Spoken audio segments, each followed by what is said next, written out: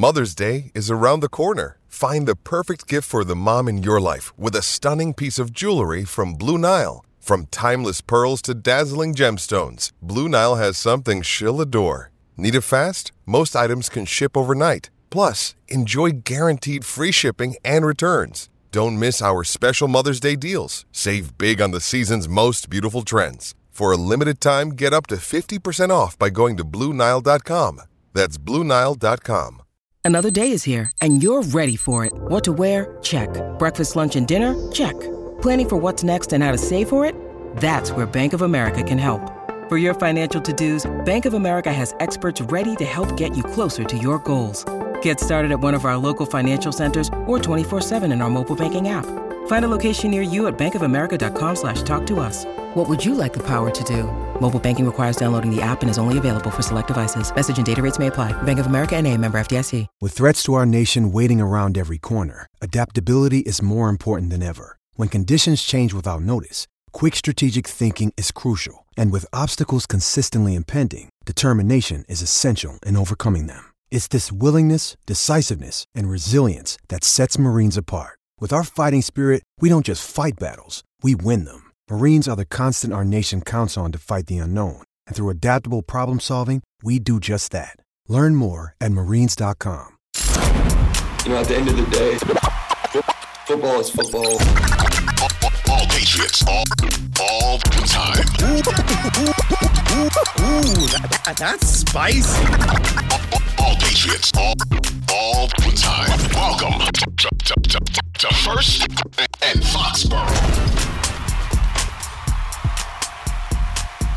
Ladies and gentlemen, Foxborough football fans, it is Thursday, heading into week 2 of the NFL season. I'm Kyrie Thompson, and this is the next episode of First and Foxborough. Before we get started, you know what to do. Download, subscribe, listen, stream it on the Odyssey app, and wherever you get your podcasts. Make sure you're following me at KDThompson5 on Twitter and following the show account at First and Foxborough, FOXBORO. We have officially beaten to death week 1, that loss to the Miami Dolphins. What went wrong? I've said there were a couple of things that went well. Look, let's turn the page on that. The Patriots already have. And let's move on to the week 2 opponent, the Pittsburgh Steelers. Now, I'm going to jump right in and basically tell you that I had this game from the beginning. When the schedules first came out, I had this one penciled in as a win for the Patriots. I did not have last week in there as a win. I thought that, quite unfortunately, the Patriots were going to lose that one, and that did so. Hey, you know what? If you value, my nascent prediction skill, so far I'm 1-0. All right, so maybe I'll be 2-0 after this Sunday. So why do I think that? Because after all, we saw this offense, right? We saw the Patriots offense and how bad it was, and they couldn't move the ball. They had no rhythm, and the play calling was terrible, and the offensive line execution was terrible, and Mac Jones almost got himself chopped in half on a couple of occasions, all that. I feel like we've been talking a lot about the Patriots offense and how they are going to cost people games, and is Mac Jones it? Right? And just all these questions about the Patriots offense. Well, you know what? I got even bigger questions about the Pittsburgh Steelers offense. And on the surface, it's not necessarily about the entire unit, because I think that they have a pretty talented unit when it comes down to skill players, right? Najee Harris, first round pick from last year, very good player. He's been dealing with a little bit of injury stuff, but I believe he should be available to play on Sunday, the way things are trending right now. Then you've got a solid receiver group. I mean, it could be very good in terms of upside. You got, especially if they're able to keep Deontay Johnson around. If they want to do that, they got Deontay Johnson. They've got Chase Claypool, who, might be a little bit of a knucklehead, but he's very athletic, very versatile, and he can make big plays and you get him the ball in space. And then you drafted George Pickens in the second round just after the Patriots took Tyquan Thornton, actually. And a lot of people thought that Pickens might end up being the best receiver out of that whole kind of conglomerate of second round players. And some thought he should have been a first round pick. I mean, I think he has that kind of talent. He's got the right kind of build for it, that he could be that true X receiver star. And he was tearing it up during training camp and all of that. I don't know that we should be just yet lamenting that the Patriots took Tyquan Thornton instead of him, because I think Tyquan Thornton has been really good for the Patriots. He's just hurt right now. But Pickens, he could be a really good player. So all in all, skill positions, I think could be pretty good. I've heard that the Pittsburgh Steelers offensive line is looking a bit suspect right now, so that definitely works in the Patriots' favor in terms of getting after the quarterback. But let's talk about that quarterback, because that's it. That's my key to this game. And it's the fact that, you know what, call me biased as a Bears fan, somebody who grew up, who watched this pick happen live when this guy was taken second overall in the 2017 draft, and jaw absolutely hit the floor because I could not believe the Bears traded up a spot just to do this. I don't believe in Mitchell Trubisky at all. And I think that the Steelers quarterback situation is just made me pick the Patriots immediately. If they were even competent, I figured that they were probably going to win this game. We'll see about the Patriots' competence, especially on offense. But, I mean, look, the Pittsburgh Steelers defense made the Bengals look pretty disorganized, pretty bad. And they have tremendous skill players, and they've got Joe Burrow. So, I mean, they harassed Joe Burrow into 4 interceptions last week. And just limited and challenged everything about their offense. So, yeah, you could say, oh, well, just think about how hard they're going to make it on the Patriots offense. If hopefully a week of film and some adjustments, both internally and thinking about what the Steelers did defensively, can help things out for the Patriots. I mean, that's real optimistic. We'll see. But look, when it comes down to Mitchell Trubisky, let's hammer this point in. He's just not that good. He's not a very good quarterback. I mean, you could look at the stats if you want. So, I mean, 194 yards, 1 touchdown. I think the best thing you could say about his performance last week for the Steelers is that he didn't turn the football over. And in the end, that is probably what helped them win that game, because it went to overtime. They won it on a game-ending field goal after just wild turns of events. You know, you had Boswell miss a field goal that could have won the game, and you had Ryan McPherson of the Bengals miss an extra point that should have won the game. The game should have never gone to overtime, right? So it's just wild turns of events all over the place. And I will say Trubisky, had a nice escape on a play that would have been, it was a free play. So you had a jumper on the defense, and then he spins away from a sack and completes it down the field to tight end, second-year tight end, Pat Freiermuth. That's going to be an interesting challenge, actually, for this Patriots defense. Who's going to cover that guy? We didn't talk about him when we talked about the other receivers. But, obviously, that's a great play by him. And then Trubisky completes another pass to get them into field goal range right before the overtime period ends, and you got to take a tie. That would have been embarrassing. So, yeah, Trubisky has that in his game. He's had that from time to time, a little bit of end of fourth quarter, end of overtime magic, get you down the field, get you into range, and then the kicker's got to do the rest from there. We've seen that a couple of times with him. But before that, I was watching the All-22 last night, and some of that stuff's just ugly. Almost his first pass attempt of the game, one of the first ones, if not the very first. He just takes the snap. He's got a clean pocket, and he immediately just bails out of it and starts running to his right. And he completes the pass, but you're thinking to yourself like, dude, you could have completed that pass from the pocket. And then there are times when, his first default a lot of the time was just to, you sense even the slightest whiff of pressure, you're just running, not even thinking about it, running, you're getting out of the pocket. And I feel like his accuracy, I think he was more accurate on the run than perhaps even being in the pocket when he was in Chicago. So, hey, maybe that increases the chance that you actually have a good play, but it's hard to succeed in the NFL when you can't do it or won't do it from the pocket. I'm not one of those people that says, oh, running quarterbacks, the guys who like to run a quarterback, they can't win championships. They're not winners. I don't think that's entirely true. I do think, however, that when it comes down to it, you got to be able to win from the pocket because everybody's fast in the NFL. You're not going to outrun. If you're not Michael Vick, you're not outrunning everybody. You can't make that style of play work all the time. And Mitchell Trubisky just doesn't frighten you from the pocket.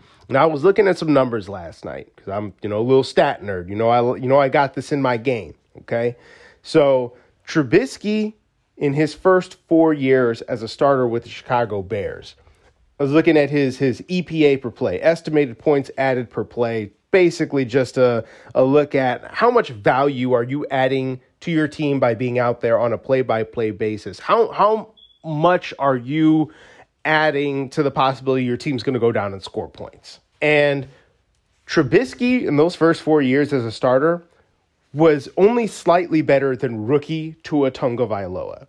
And he's in that range with like old bad Ben Roethlisberger and just a bunch of replacement level, like very, very replacement level starters or below average starters.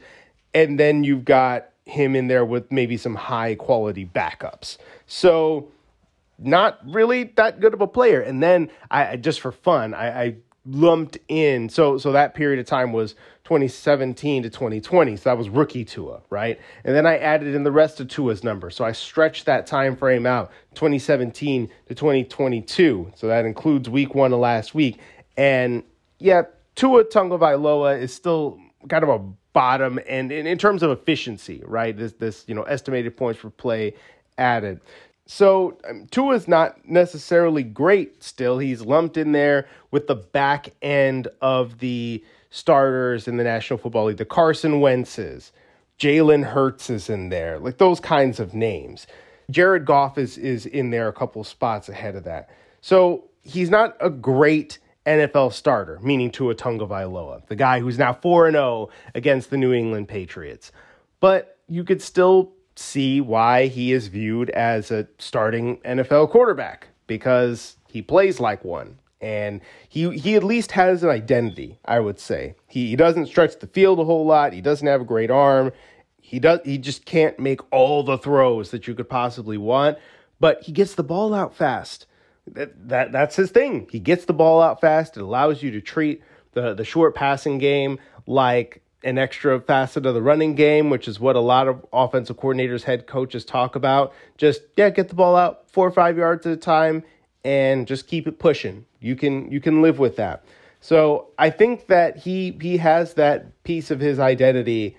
I don't know what Trubisky leans on. Maybe it's just running out of the pocket and throwing on the move or what have you. To me, that's not enough to be a successful NFL quarterback. And his rankings on that list, on that 2017 to 2022 now, when you stretch it out a little bit, and that list doesn't really include a whole lot of extra games for Trubisky because he spent 2021 as a backup to Josh Allen and only now is getting this opportunity to spot start for the Steelers, basically while they wait for Kenny Pickett to be good enough to play.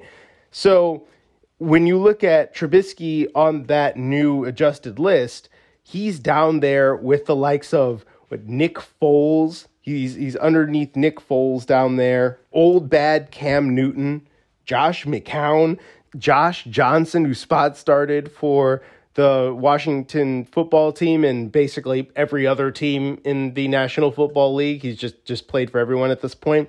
So, I mean, that's the kind of crowd Mitchell Trubisky resides with when it comes to what kind of quarterback are you by the numbers.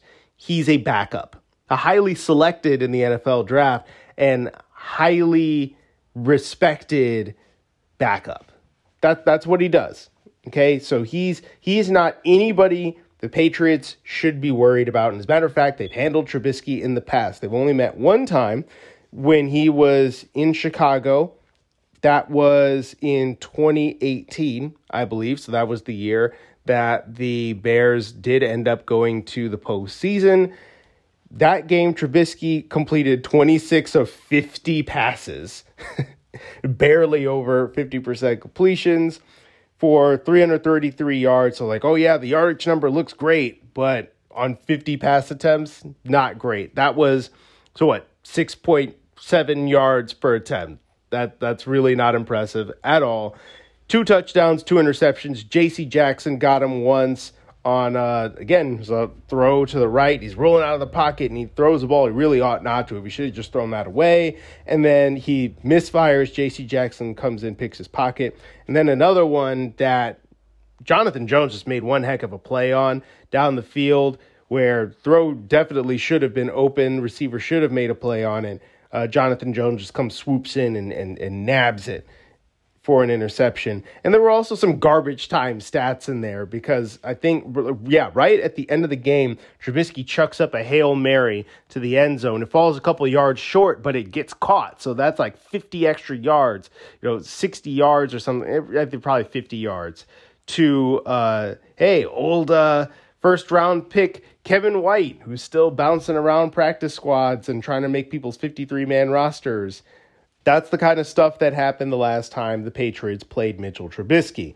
His biggest highlight from that game was him scrambling around, like running to the right, bailing out of the pocket, and then going all the way back to the left and scoring a touchdown in the red zone. Like a 9-yard touchdown, but he probably ran like 40 yards on the play. And that was his best play of the game. If you're looking at the plan for, okay, what do you worry about with Mitchell Trubisky? How do you defend him? Basically, just keep him in the pocket. I mean, just maintain the integrity of your rush lanes. If he gets outside the pocket, just keep leverage on him. Make sure he can't outflank you. Make sure he's got to throw the football, whether he's got to throw it away or throw it across his body, and something like that. To keep it in bounds, make it difficult, and just don't let him run the football on you. Keep him in there and force him to throw to beat you, because he's proven that he can't really do that at the NFL level. He cannot beat you if you keep him in the pocket all game long. And, there are going to be some schemed rollouts. That's going to be part of the deal. You have to count for that. But just the broken plays and the times where he, is bailing out. Because he's athletic. He's still fast. So you do have to account for that. But all in all, as long as the Patriots offense proves that it is up to the task against a really good Steelers defense. TJ Watt's not going to be playing, but you still got to deal with Minkah Fitzpatrick. You still got to deal with Cam Hayward, Larry Ogunjobi coming back from injury. He looks strong. He's pushing pockets on the inside. That offensive line is going to get tested, so they better be up for it. So, sure, it's all going to tie into the offense, the Patriots offense one way or another. But if you just do your job, you score 2 touchdowns. 2 touchdowns, sprinkle in a field goal, and you probably win this game. That's it. You probably only need 17 points to win this football game. Can you get there one way or another? Even if it's a defensive touchdown, for goodness sake. Just get to 17 points, and that might well be good enough. The Steelers scored a little bit more than that last week against the Bengals, but some of that was also a pick 6 by Minkah Fitzpatrick, right? That spotted them some points. So also Patriots, don't turn the ball over. Okay, don't give them extra points. No more strip sacks in the red zone. No pick 6s. Just keep the ball moving down the field. And if you can do that and just play competent offensive football and score 17 points, that's all we're asking. That's probably going to be good enough to win this game and be here at 1-1 heading into the home opener and what could be a really tough matchup with the Ravens. But hey, 1 week at a time. I'm Kyrie Thompson. This was the latest episode of First in Foxborough. Once again, download, listen, subscribe, stream it on the free Odyssey app and wherever you get your podcast. I'll be back tomorrow